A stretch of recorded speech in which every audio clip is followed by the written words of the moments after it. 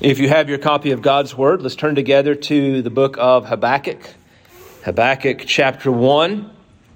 And we will continue. Been out a couple of weeks.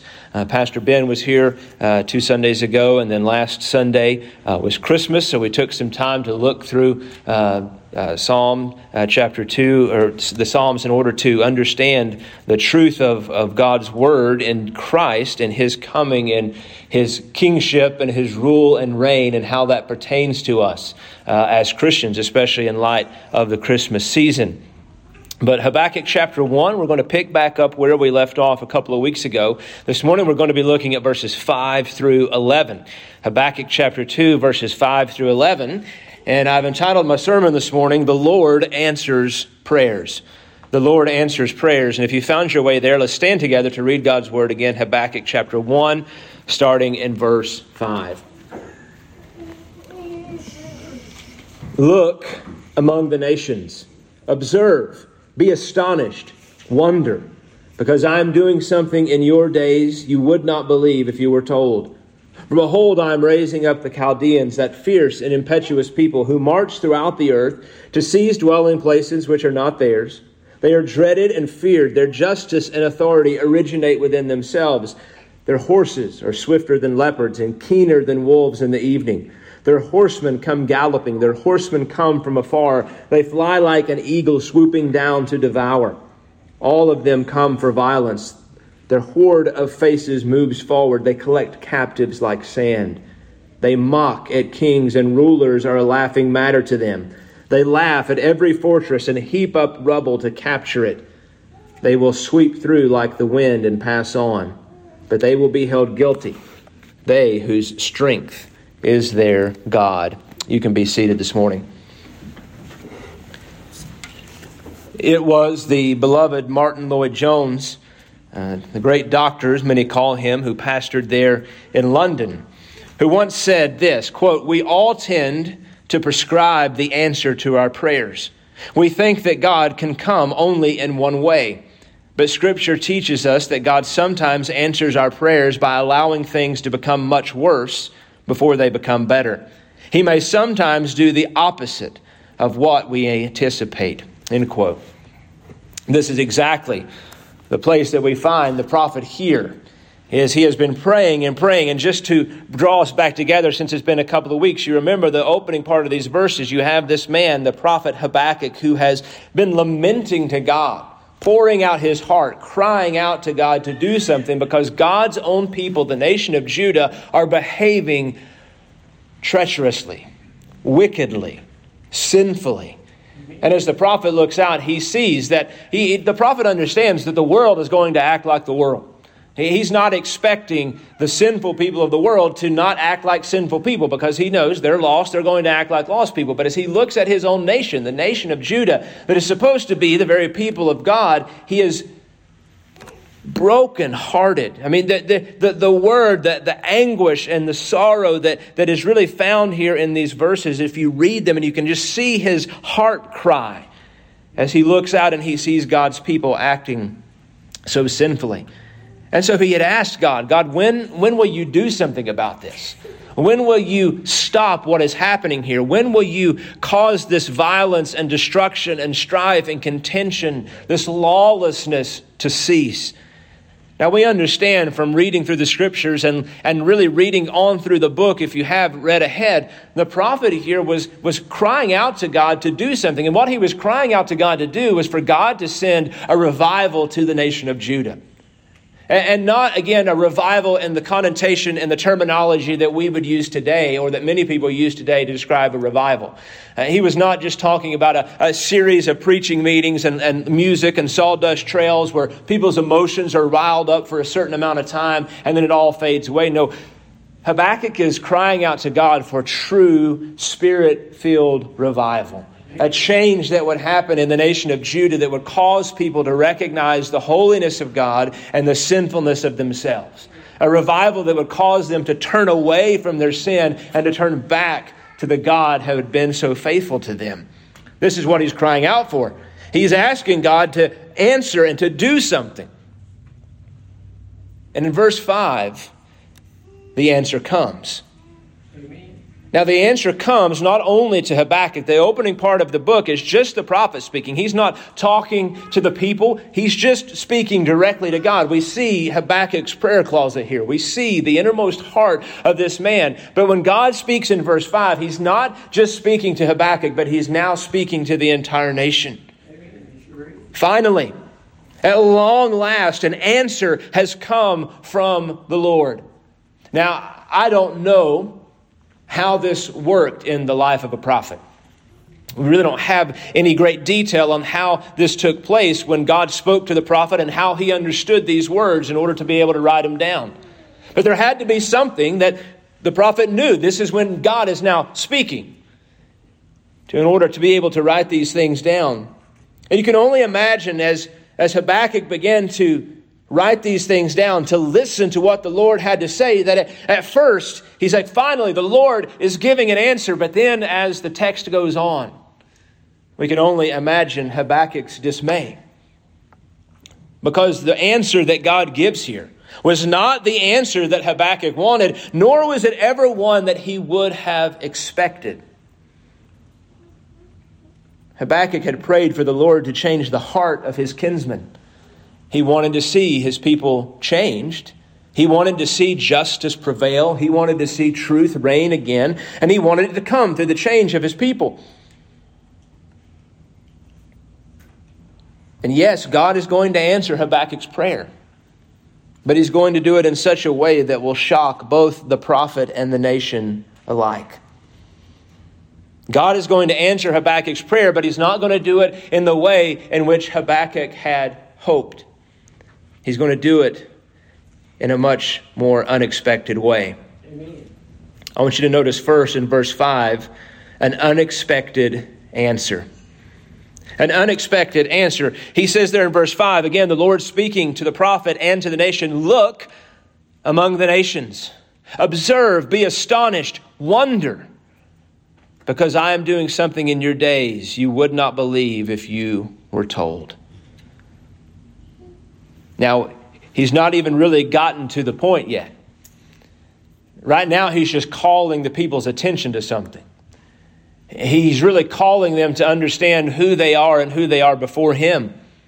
Because it's not until verse 6 that God really rolls out the carpet to help them understand exactly what he's going to do. But he's giving them an answer here. He's calling them, before he even tells them the greatness of his plan, he wants them to understand who he is as God. And the first thing we understand about this is that they were a people who were too nearsighted. Now, if you're like me, the whole concept of nearsightedness and farsightedness has always been confusing, right? But if you're nearsighted, that means you can't see far away. And this was the problem with Judah. They were too nearsighted. They were too introspective when it came to life.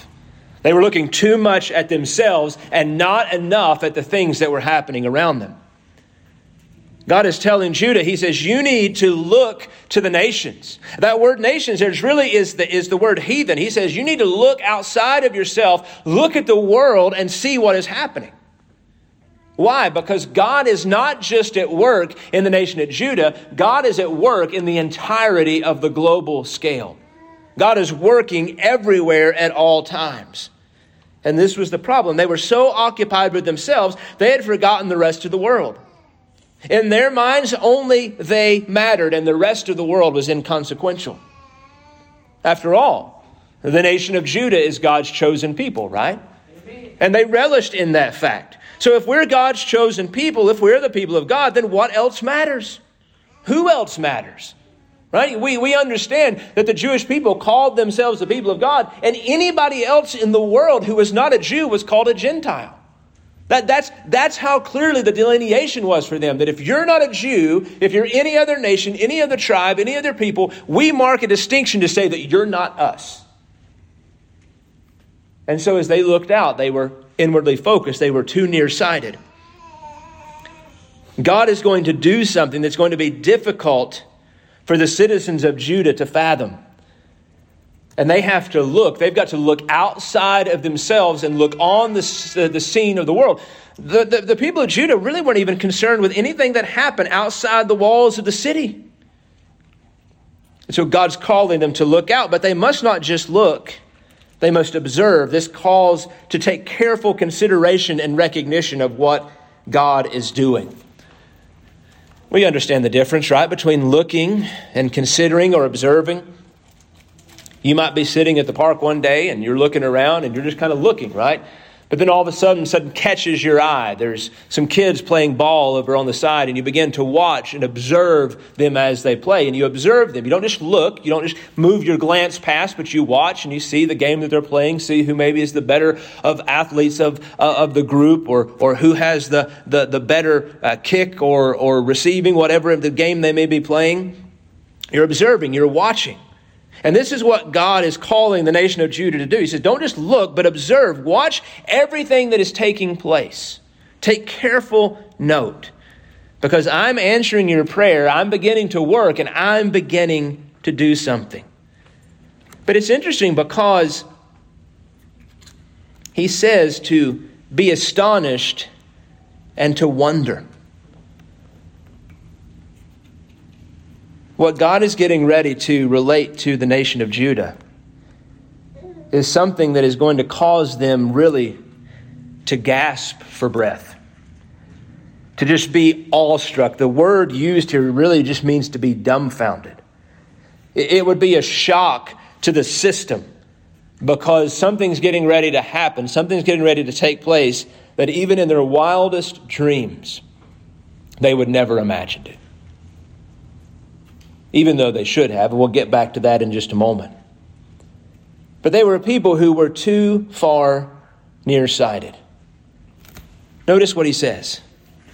He says, because I am doing something in your days that you would not believe if you were told. God chastises the people because not only were they too nearsighted, they were too unbelieving. He says, you wouldn't believe this even if you were told. And he says, I'm doing this. He says, when you look out and you see what's happening, understand that I am the one who is causing all of these things to happen. And he says, I'm getting ready to do something that even if somebody told you about it, you're not going to believe it. This is how far-fetched it would seem. How the word we would use today might be crazy. This is just crazy. I'll tell you, the word we would actually use today is conspiracy theory. Oh, that's just a conspiracy theory. God would never do something like that. The people of Judah were proud to a fault. They were convinced, really, that they were invincible. Right? Because God's going to tell them about what he's going to do, and their response is going to be, God would never do that because of who we are. God would never allow that to happen. We are his people. And this was a common thread and a fault among God's people, both in the Old Testament and in the New Testament. They thought that even though they were behaving so wickedly before God, even though they were in the midst of such gross and negligent sin, they still believed that God would never allow them to suffer, God would never allow them to fail, or God would never allow them to be conquered. The prophet Isaiah had warned the people in Isaiah chapter 28. For the Lord will rise up at Mount Perazim. He will be stirred as in the valley of Gibeon, to do his task, his unusual task, and to work his work, his extraordinary work. Now listen to what the prophet Isaiah warned the people. He says, and now do not carry on as scoffers, or your fetters will be made stronger. For I have heard from the Lord of hosts of decisive destruction on all the earth. The prophet Jeremiah, in similar fashion, he said, they have lied about the Lord and said, not he. Misfortune will not come on us, and we will not see sword or famine. The prophets are as wind, and the word is not in them. Thus it will be done to them. They denied that the people of God did, that the Lord would ever allow evil to befall them. We will not suffer. God will not allow it. We won't go hungry. We will not be attacked. He would never do that to us. In fact, the real issue is not what we're doing. It's the prophets. They speak lies. They're full of wind. They're the conspiracy theorists. They're the ones who are saying things that aren't true. The people's refusal to acknowledge and believe the prophets even grew to the point that they plotted against the prophet Jeremiah. Jeremiah chapter 18, "Come and let us devise plans against Jeremiah. Surely the law is not going to be lost to the priest, nor counsel to the sage, nor the divine word to the prophet. Come and let us strike at him with our tongue, and let us give no heed to any of his words." This was a common theme for the prophets. When they would rise up and declare the word of the Lord, the people of God would say, "Oh no, God would never do that. We won't believe it. It cannot be true." And God here is saying, I'm getting ready to do something that even if the prophet were to tell you, even if anybody else were to tell you, he said, you thought what the prophet said before was astonishing. He's like, well, just wait.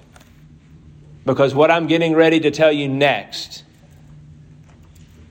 is going to be even greater. But this was not just an Old Testament problem, because when it came to the New Testament, the people of Israel were still the same. The religious leaders would not believe the truth about Christ and his power and authority. The last great prophet of God, they would not believe the warnings of Christ nor of the apostles. Remember what they said about Jesus? This is quoted in the book of Acts, and they're talking about what the Pharisees and the religious leaders did. They put forward false witnesses who said, "This man incessantly speaks against this holy place and the law. For we have heard him say, this Nazarene Jesus will destroy this place and alter the customs which Moses handed down to us." As Jesus had preached and the Pharisees and the scribes heard what he said, they denied it. They said, no, it cannot be true. It is not true. It will not be so. As Paul and Peter and the other New Testament apostles preached the gospel, they were again denying the truth of God's message through his men. It cannot be true. It will never be true. We will not believe it. The people of God in the nation of Judah were so inwardly focused, they could not see the operation of God in the nations of the world, and they were too unbelieving to believe or admit that God would ever bring destruction or judgment to them. They thought they were invincible, not only in physical strength, but spiritually, because even though they were sinning before God, they thought that God would never bring justice to them. Albert Barnes in his commentary says, "So it ever is. Man never believes that God is in earnest until his judgments come." This is how mankind acts. God will judge those wicked people over there, and he'll judge those wicked people over there, but he's not going to judge me because he loves me. But friends, we need to understand that if God loves us, and if we are his, he will bring justice to sin. Amen. If we are his and we have drifted and done something we should not have done, it is because God loves us that he brings correction to us. It was because God loved his people that he continually sent the prophets to warn them and to bring correction to them. So the people were denying that anything would take place. And again, back to the New Testament, because there's such beautiful parallels here between what's happening in the nation of Judah here with Habakkuk and what we would see through the life of Christ. Because the Apostle Paul would quote this very text in Acts chapter 13 as he's preaching there at Antioch, and he's really calling down judgment upon the nation of Israel for their rejection of Christ. And he says, "Therefore take heed so that the things spoken of in the prophets may not come upon you. Behold, you scoffers, and marvel and perish, for I am accomplishing a work in your days, a work which you will never believe, though someone should describe it to you." Now, what Paul was describing there, he was using the passage here in Habakkuk to prophesy about the destruction of Jerusalem in AD 70. He says, if you do not turn back to God, God is going to accomplish a work that you would never believe. And we talked about that as we preached through Matthew chapter 24. That the destruction of Jerusalem and the temple there in AD 70 was an astonishing thing to the people of Israel. Something they would have never believed or been able to comprehend. So Paul here is using this to, again, point to this fact that there's such this beautiful parallel. God's people, again, at that time, were acting in the exact same way as they are in Habakkuk's day. They're acting treacherously before God, denying His truth and His Son. They're rebelling against God by crucifying His own Son, by not believing His prophets, by not believing His preachers. And he says, do not perish in the way, but turn back to God. Marvel. So what about us this morning? Do we think that we as Christians, that God will not allow events to befall us or the nation in which we live? Sadly, I think that there are many who believe that America has been given some type of free pass when it comes to the judgment of God. They say, oh, well, America was founded upon Christian principles, and it was. History is very clear that America was founded upon principles of godliness. Now, not all the founding fathers were really Orthodox believers, but there was a desire for Christianity to prevail. There was a desire for the hope of the gospel to be proclaimed. But just because our nation was founded on good ideals, goodly principles, does not mean that God does not look at our nation and is not grieved and angry when He sees the sinfulness of this country. We oftentimes we see bumper stickers that say, God bless America. Most of our politicians, if they finish an important speech, they finish it by saying, God bless the United States of America. But brothers and sisters, let's be honest this morning. God cannot bless America. I'm not saying that in His power that He is weak to be able to do it. He could. What I'm saying is that God cannot bless America because God cannot bless sin. Amen. God cannot bless wickedness. Now, this is not to say that there aren't godly people in our nation. Right? As we look around, we see we're sitting here in a room of beloved brothers, sisters in Christ. And there are many churches across this county and across this nation where there are faithful people gathering together to worship the Lord in spirit and in truth. But as we look overall at our nation, we understand that our nation is one of wickedness and outright rebellion against God. Right. When you look at the leadership of our country, and I'm not pointing to one political party, I'm lumping them all into one group this morning. We see that the leadership of our country shake their fist at God and deny that He can or will do anything about the things that they're doing. They promote and support and propagate things that go entirely against the very Word of God. Right. So I've been struck by this as I've been studying this. It's like we can't ask God to bless something that we know, according to His Word, that He will not bless. Mm-hmm. What we need to be praying is that God would save America. That God would bring this nation back to where it needs to be. Right. We must pray as the prophet did, that God would send an awakening to our nation to bring people to Him. And how long do we pray for this? Well, we pray for this until God gives us an answer one way or the other. Amen. Habakkuk did not cease to lament and to pray to God until God sent him an answer. And when God sent him the answer, then he responded to that answer. So we do not cease to pray, because I think oftentimes we're guilty to say, okay, well, we've prayed for God to send a change to our country. We've prayed for God to send revival. We haven't seen it yet. Things seem to be getting us. Well, let's just pray harder. Let's be more diligent in our prayers. Let's not give up in seeking God's face on these things. But brothers and sisters, we must not think for one moment that God will not allow or could not allow things to get substantially worse in order to accomplish His purposes and to bring judgment where judgment is due. I don't know what God's plan is for America. I don't know what God is doing. But I do know that as people of God, we should be praying and seeking God's face for His transforming power to do something here. And not just in here, but in the entirety of the world.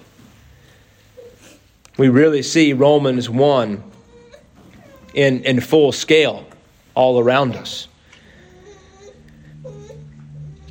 So these people, he says, you would not believe it even if you were told. They denied that God would ever do something. They denied that God would ever move in power. They denied that God would ever move in justice. They denied that God would ever move in judgment against them. But now in verse 6, God is going to open up the doors to everything that's going to happen. And it's important before we move to the next verse that we understand how shocking this next verse would have been, not only to Habakkuk, but to the nation of Judah. I want you to think back, maybe when you're a kid, maybe it's happened as an adult, but I seem to happen most for me when I was a child. Have you ever had the breath knocked out of you? I remember seeing this most often on the seesaw at the playground. And perhaps it was because we were a little too roughhousing around and trying to launch people off of the seesaw.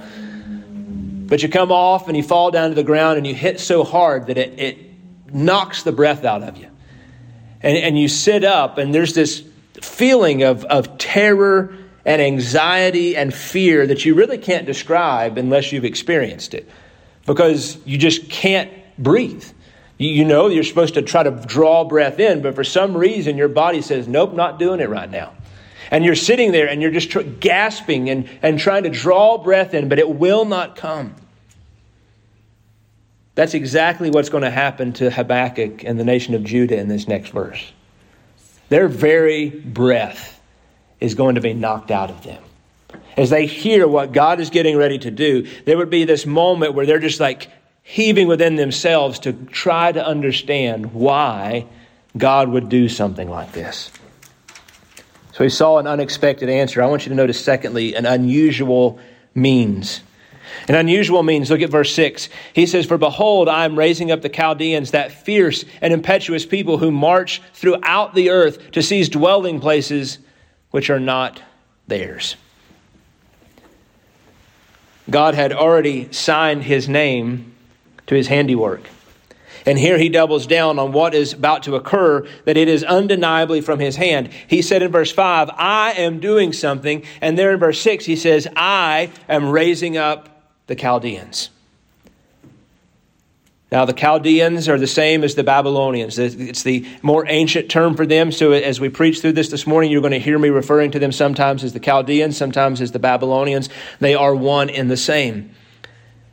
So God tells Habakkuk, he tells the nation, I'm going to answer your prayer, Habakkuk. I'm going to bring my people back to myself. I'm going to bring judgment upon their sin, but I'm not going to do it through pouring out my spirit in a manner of revival. He says, I'm going to do it by sending the most treacherous, wicked, debaucherous nation on the earth known today to come and to destroy you. And then my people will come back to me. Now, God had already warned his people about this through Moses, almost 700 years earlier than this. Deuteronomy chapter 28, verses 49 to 52, the Lord will bring a nation against you from afar, from the end of the earth as the eagle swoops down, a nation whose language you shall not understand, a nation of fierce countenance who will have no respect for the old, nor show favor to the young. Moreover, it shall eat the offspring of your herd and the produce of your ground until you are destroyed, which also leaves you no grain, new wine, or oil, nor the increase of your herd or the young of your flock, until they have caused you to perish. It shall besiege you in all your towns until your high and fortified walls in which you trusted come down throughout your land. It shall besiege you in all your towns throughout your land, which the Lord your God has given you. It's pretty dreadful sounding. The Lord had warned his people. If you do not stop, if you do not turn back to me, if you do not turn away from your wickedness, this is what I'm going to do. Now, God was raising up the Chaldeans, which leads us to an interesting conundrum in a sense. Because many people would say, well, if God does that, he's the author of sin. But Scripture makes it very clear that God can and does raise up and use wickedness in his leaders, but he is not responsible for the wickedness of their behavior. They are responsible in and of themselves for the things that they do. God uses it to accomplish his purposes, but he is not the author of it. The Chaldeans would credit themselves for their rise to power and all their victories, but God says, I am the one who is raising this nation up. Now, the Chaldeans, in a sense, were really new on the scene of world dominance. They were really unknown for hundreds of years. We first see them in Genesis chapter 11, the Tower of Babel, as they attempt to establish a one-world government and build a tower that reaches to the heavens. And really after that, they stay in relative obscurity until around 626 BC, when they began to form an army. By 609, their conquest and their attacks on other smaller leaders and smaller countries had begun to worry really both of the dominant powers that existed in the world today, which were Assyria and Egypt. So these two nations united together to attack some of the outlying Babylonian outposts, but they were unsuccessful in their attempts. The army that the Babylonians had built was great. That same year, King Josiah died, the king of Judah, and his son Jehoahaz was placed in rule. Now, Jehoahaz was on his way back from Egypt. He had been there helping Egypt battle against the Babylonians, and Pharaoh Necho removed him from power and placed Jehoiakim on the throne. And then just a few years after that, in 605, Babylon entered into a battle at Carchemish against both Assyria and Egypt and utterly destroyed both armies. From this point on, Babylon and King Nebuchadnezzar now really ruled the world at that time. So this is what it means when he says, I am raising up the Chaldeans. These people rose from obscurity. Before this, nobody would have ever believed or thought that this group of people would have been the ones that was described there in Deuteronomy chapter 28. But God was raising them up. They were a new people group. But I also want you to notice that their wickedness, their legend, as it were, was notorious throughout the earth. Even though they were newcomers on the scene, their reputation preceded him. Notice it says they were a fierce and impetuous people who marched throughout the earth to seize dwelling places that are not theirs. This really is the word he's using here just to describe the violent force and attitude of the Babylonians. Right? Fierce, impetuous, marching throughout the earth to seize dwelling places which are not theirs. They're just like a raging flood. Their wickedness and their anger and their desire is just to go and to take over everything they can, to seize houses and towns and villages and cities, and just to continue to grow their empire. They're really an unstoppable force. This is what God is pointing to there. He describes them as marching throughout all of the earth. He says there is coming a force that you cannot stop because I've raised it up. I want you to notice thirdly, verse 7, that they, now describing the Babylonians, they were an unruly people. Look at verse 7. They are dreaded and feared. Their justice and authority originate within themselves. They were a people of terror. The Babylonians struck terror into the heart of anyone who knew them or who had experienced their reign. Their ruthless and diabolical behavior was really the stuff of legendary status. I want to read just a couple of things from Jeremiah where he describes some of the things and some of the actions and the ways which the Babylonian army acted. Jeremiah chapter 39. But the army of the Chaldeans pursued them and overtook Zedekiah in the plains of Jericho. And they seized him and brought him up to Nebuchadnezzar, king of Babylon, at Riblah in the land of Hamath, and he passed sentence on him. Then the king of Babylon slew the sons of Zedekiah before his eyes at Riblah. The king of Babylon also slew all the nobles of Judah. He then blinded Zedekiah's eyes and bound him in fetters of bronze to bring him to Babylon. The Chaldeans also burned with fire the king's palaces and the houses of the people, and they broke down the walls of Jerusalem. As for the rest of the people who were left in the city, to the deserters who had gone over to him and the rest of the people who remained, Nebuzaradan, the king of the bodyguard, carried them into exile into Babylon. He kills Zedekiah's sons before his eyes. He kills all of his leaders. And then he blinds him. Burns his house, burns the houses of the people, tears down the city. This is the kind of things that the Babylonians were known for. And the people of Judah would have known this. They would have seen these things begin to happen. They would have watched this happen in places in Egypt and in Assyria and in other places around them on the outside. And again, they thought they were isolated. We are God's people. God will protect us even from the reign of Nebuchadnezzar, even from the destruction of his power. And now all of that protection, in a sense, has been taken away because God says, I have raised up this nation. I have raised up this wicked people, and they're coming for you. Can you imagine? There are some of you in this room who have lived through certain periods of United States history where you have a symbolic understanding of this. Many of you grew up living through the Cold War. There were bomb shelters everywhere, right? Everyone was worried about a nuclear attack and nuclear fallout. Today, they have training drills in schools for what you do in the case of a fire, what you may do in the case of a tornado. But for many of you, when you were in school, you had drills on what to do in case of an atomic bomb being dropped. How to flee to a bomb shelter, how to hide under certain things.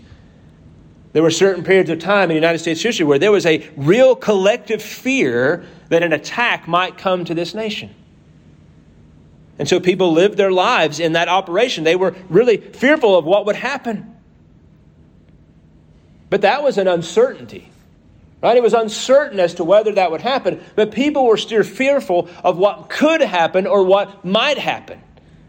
But what God is saying here is this is not a might happen or it could happen. This is a going to happen. This is coming to you. So you can imagine the fear because they understand who they are. And he says this, they are dreaded and feared. And why? Not only because they're wicked, he says because their justice and authority originate within themselves. There is a difference between an army who is fierce, who operates under the principles of righteousness. God's people would go forth throughout the Old Testament under God's righteous command, and they would do things that seemed violent. They would do things that seemed fierce, as they would go in and destroy entire nations, go in and destroy entire cities. But they weren't doing that under their own authority. They were doing that under the authority of Almighty God by His permission and by His will. The Chaldeans, the Babylonians, the reason they were so be feared is they had no authority but themselves. Their wickedness was driven from wickedness. When they thought about who am I responsible for, I'm just responsible to myself. I'm not responsible to God. I'm not responsible to anybody else. In their own mind, they were their own source of power and authority, and justice originated within themselves. And God says that's why you fear them. Because they have no moral compass. What they're going to do should terrify you. I want you to notice, fourthly, that they were an unmatched fury. We'll move through these verses kind of quick because we're running out of time this morning. Look verses 8 through 10. Really what he describes here in these verses is He draws now this understanding of how they're going to operate. And he's really describing this fierce force that is coming from the Babylonians. He describes them in some interesting ways here that we'll kind of unpack. He says their horses are swifter than leopards and keener than wolves in the evening. Their horsemen come galloping. Horsemen come from afar. They fly like eagles swooping down to devour. All of them come for violence. The horde of their faces moves forward. They collect captives like sand. They mock at kings, and rulers are a laughing matter to them. They laugh at every fortress. They heap up rubble to capture it. So he says they're to be dreaded and feared, and now he explains why. First, he describes their army there in verse 8. He says their horses are swifter than leopards. He's really talking about the speed in which they move. He's talking about just how swift that they are. If you've ever watched a leopard run, you've ever watched one of these, either a cheetah or a leopard, a cat that has this just insurmountable speed, right? And why do they do that? So that they can catch their prey. Nothing can outrun them. If they set their mind on it, they're going to get there, they're going to attack it, and they're going to devour it. And this is exactly the picture that God is pointing out here. He says, you can run, but you'll never outrun them. You can flee, but they're going to capture you. And they're going to come in so quickly, so speedily, that there's really no point for you even to try to get away. He says that they are not just swifter than leopards, but they're keener than wolves in the evening. Now, what does that mean, wolves in the evening? Now, if you studied the life of a wolf, you know that wolves are really a nocturnal creature. They don't do a whole lot during the day. It's much easier for them to prey and to pounce at night. So wolves in the evening are very, very hungry because they've gone all day without anything to eat. And this is what God is pointing out. He says they're going to come in with such a desire and such a hunger, just as the wolves do as they go out for their first evening hunt. They've been sitting all day without evening, and now dinner time has come. He says the Chaldeans are going to come to you just as these wolves do, hungry for you, hungry for attack, hungry for violence, hungry for wickedness. And he says their horsemen come from afar galloping. They fly like an eagle swooping down to devour. Again, just more language that God is using here to describe the speed and the cunningness and the fierceness with which they were coming to accomplish this. But look at verse number 9. Because in verse number 9, he doesn't just describe the resources, because the resources that they have are great, but notice their resolve. These Babylonians were single-minded people. And notice what they were single-mindedly focused on there in verse 9. He says, all of them come for violence. All of them. The entire nation. Every single soldier, every single person, every single man, woman, and child, they all come for violence. Now, it would be different if you were dealing with a group of people who just, some of them were wicked. Some of them were driven for terror and for violence. But God says all of them are driven for violence. They're driven for violence and lots of it. One commentator put it this way: the prophet had complained of the violence that he had seen in his own land. But the violence that he had seen will be mere child's play when it comes to the violence that is to come. Remember what he had said to his nation in Deuteronomy chapter 28. They will eat the offspring of your herd, the produce of your ground until you're destroyed, leaving you no grain, no new wine, no oil, or increase in the herd of your flocks. They'll tear down everything. This is exactly what God is describing. He says they're coming in with such force and such violence that there will be nothing that will be left untouched. Amen. Jeremiah chapter 5, God again describing what was going to happen. He says, behold, I am bringing a nation against you from afar, O house of Israel. Declares the Lord, it is an enduring nation. It is an ancient nation, a nation whose language you do not know, nor can you understand what they say. Their quiver is like an open grave.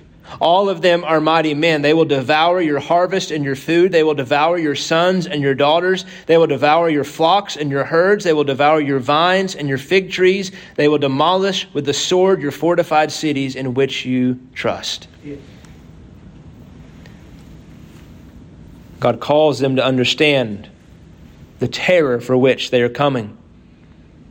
He goes on, because not only were they single-minded, but they were relentless. Look at the second part of verse 9. Their horde of faces moves forward. Now the King James translates it this way: their faces shall sup up as the east wind. Really, it's the idea of their fury, of how fast they're coming and how relentless they're going to be. The New American says that their standard says that the horde of their faces moves forward. And it's this idea of a continual movement. And the reason that the idea is being drawn from the east wind is that they're in the land of Judah. They're in Israel and in that region. There's really always a constant wind that is blowing. And at times that wind can become so fierce that it picks up sand and things and just drives it across the region. So it would have been a very recognized expression of something that is being driven across and bringing destruction at times. And he says this is the way it's going to be. He says they're just going to be just like the wind. They're going to come in with a fury, come in with such violence. But they were not just relentless in their fury in that area, but they were also relentless in their plunder. Notice what it says. They collect captives like sand. As they moved from place to place, devouring any nation that stood in their path, they were coming for the nation of Judah. And when they did come, the destruction would be fierce and the captives would be many. It's like someone scooping up a grain of sand. The grain's too numerous to count. So would it be with the number of people who were taken captive by the Babylonians when they came to execute God's judgment on the nation. Jeremiah chapter 15, he says, their widows will be more numerous than me than the sands of the seas. They were going to come in, and everywhere they went, they would just gather as many people to gather them up as prisoners, just like the grains of sand. So many people that you could not even stand to count them. But they were not only relentless in their fury and their plunder, they were relentless in their ridicule. Notice the verse 10. He says they mock at kings and rulers are a laughing matter to them. They laugh at every fortress and they heap up rubble to capture it. Nothing stood in the way of the Babylonian army. Nothing terrified them, although they terrified everyone. As they looked out and they saw other nations, it says they mocked the kings. And rulers were a laughing matter to them. They would look out and they would see another king and a leader and they would say, oh, it's just a matter of time. We'll have that. We'll conquer them. No one struck fear into their heart. He said they laugh at every fortress and heap up rubble to capture it. This was the amazing thing. So many cities in that day were built with siege walls around them in order to protect themselves. Many of them were very, very high walls, and they built them so as that no one could get in or out. Well, the Babylonians devised a plan, and they did this so often. And this is what he's referring to in verse 10 when he says they heap up rubble to capture it. The Babylonians devised a plan and used this in many different accounts where they would gather stones and dirt and just build a large earthen ramp on the outside of the city as high as they needed to in order to just be able to climb up over it and to enter into the city to take it. Now you remember, this was before the days of Caterpillar and John Deere. The Babylonians weren't taking around a bunch of trucks of construction equipment. They had to do all of this by hand. And why is that important? Because that shows you the fervor and the anger and the terror and the desire for all conquering power that the Babylonians had. That they were willing to put that much effort and work into taking these cities. They didn't just pass by and wait for another time. They said, we're going to take this city and we're going to do whatever is necessary to take it. And God points this out. Because again, he's calling the nation of Judah to understand. He says, you may think that because of your kings or because of those rulers you have, because of the fortress of your city, because of how strong it is, because of how impenetrable it's been for centuries, that you're not going to fall. But let me tell you, he says, they laugh at you. They mock you. You're a joke to them. And they will conquer every single place that they go, and they will conquer you as well. Final thing I want you to notice here. Not just their unmatched fury, but finally there in verse 11. I want you to notice an unbecoming end. Because the question we have to ask is, how can God do this, right? I mean, as Christians, let's be honest, we ask this question, how could God use a wicked nation like this to accomplish his purposes? And the reason that he can do it is because even though God allows the wicked to sometimes do what they do, and sometimes he uses them to accomplish his purposes, he does not allow wickedness to go unpunished. Amen. They continue to heap up judgment against themselves. Yeah, God allows them to do it. He allows them to keep digging the proverbial hole or the proverbial grave for themselves.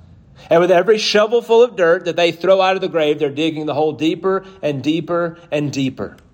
But one day, judgment will come. And this is what he points out in verse 11. He says, they will sweep through like the wind and pass on, but they will be held guilty, they whose strength is their God. He says they're going to do what they're going to do. He says they're going to come through and accomplish everything that I've set out to do. They're going to bring judgment to the nation of Judah so that you will be drawn back to me. And he said, and they will march on to city after city after city after city. He said, but one day my judgment will come. One day they will fall. One day they will falter. Why? Because their strength is their God.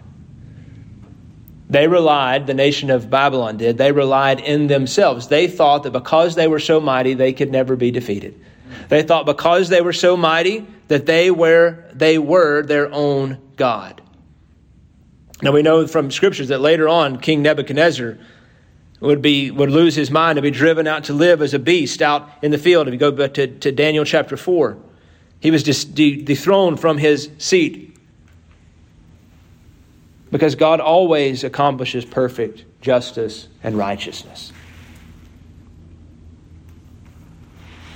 Let's go back to the beginning. To understand that God answers prayers. But he sometimes answers prayers in ways that we could never imagine or consider. So many people use that verse. I've heard that verse used. That, I'm going to do a thing in your days that you would not believe, even if you were told. I've heard that verse abused so many times to talk about God doing some type of grand spiritual thing. And I think that we know that God does those things, but that's not the context of what God's doing here. God is telling him, he said, I'm going to do something you would not believe in bringing justice, true justice, to come to pass. So we need to remember that God does answer prayers, but oftentimes he does it in a way that we would never believe or expect. And if he does it that way, we must not be dismayed. We must not be taken aback, because God always has his perfect will and plan in place. God was not wrong in what he did. He was perfectly right in what he did, because it was what was necessary to bring and to awaken his people to where they needed to be. Right. And sometimes God answers our prayers in such unexpected ways. Why? Because it's exactly what we need to draw us to where he wants us to be. Let's pray together. Father, we thank you for this time. We thank you for your word. Lord, we pray that you would help us. Lord, help us to trust you more deeply. That when we pray and that you answer prayers, that, Lord, we would not be dismayed when you answer them in unexpected ways. Lord, we do pray for our nation. Father, I know that as I've studied this book, Lord, I see, Lord, so many parallels of things that we're experiencing now. And Lord, I know that it's been true of almost every generation of people that have lived on the face of the earth. That there are those who claim the name of Christ, claim the name of righteousness, yet live wickedly. That there are nations who claim to be nations that are good and godly, but yet, Lord, promote wickedness and idolatry. And Lord, we need a change.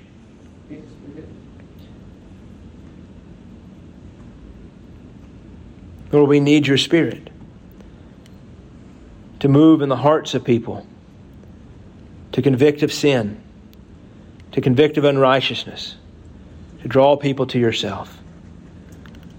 And Lord, we desire that you would do that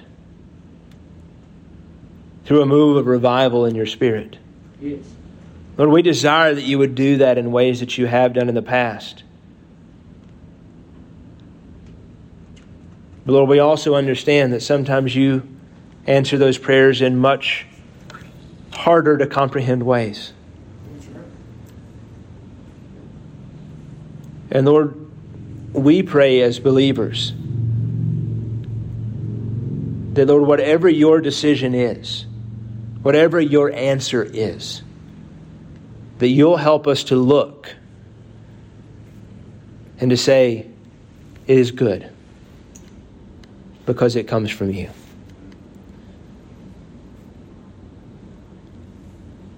Guide our hearts this morning, Lord, as we come to your table. And we ask all these things in Jesus' name. Amen.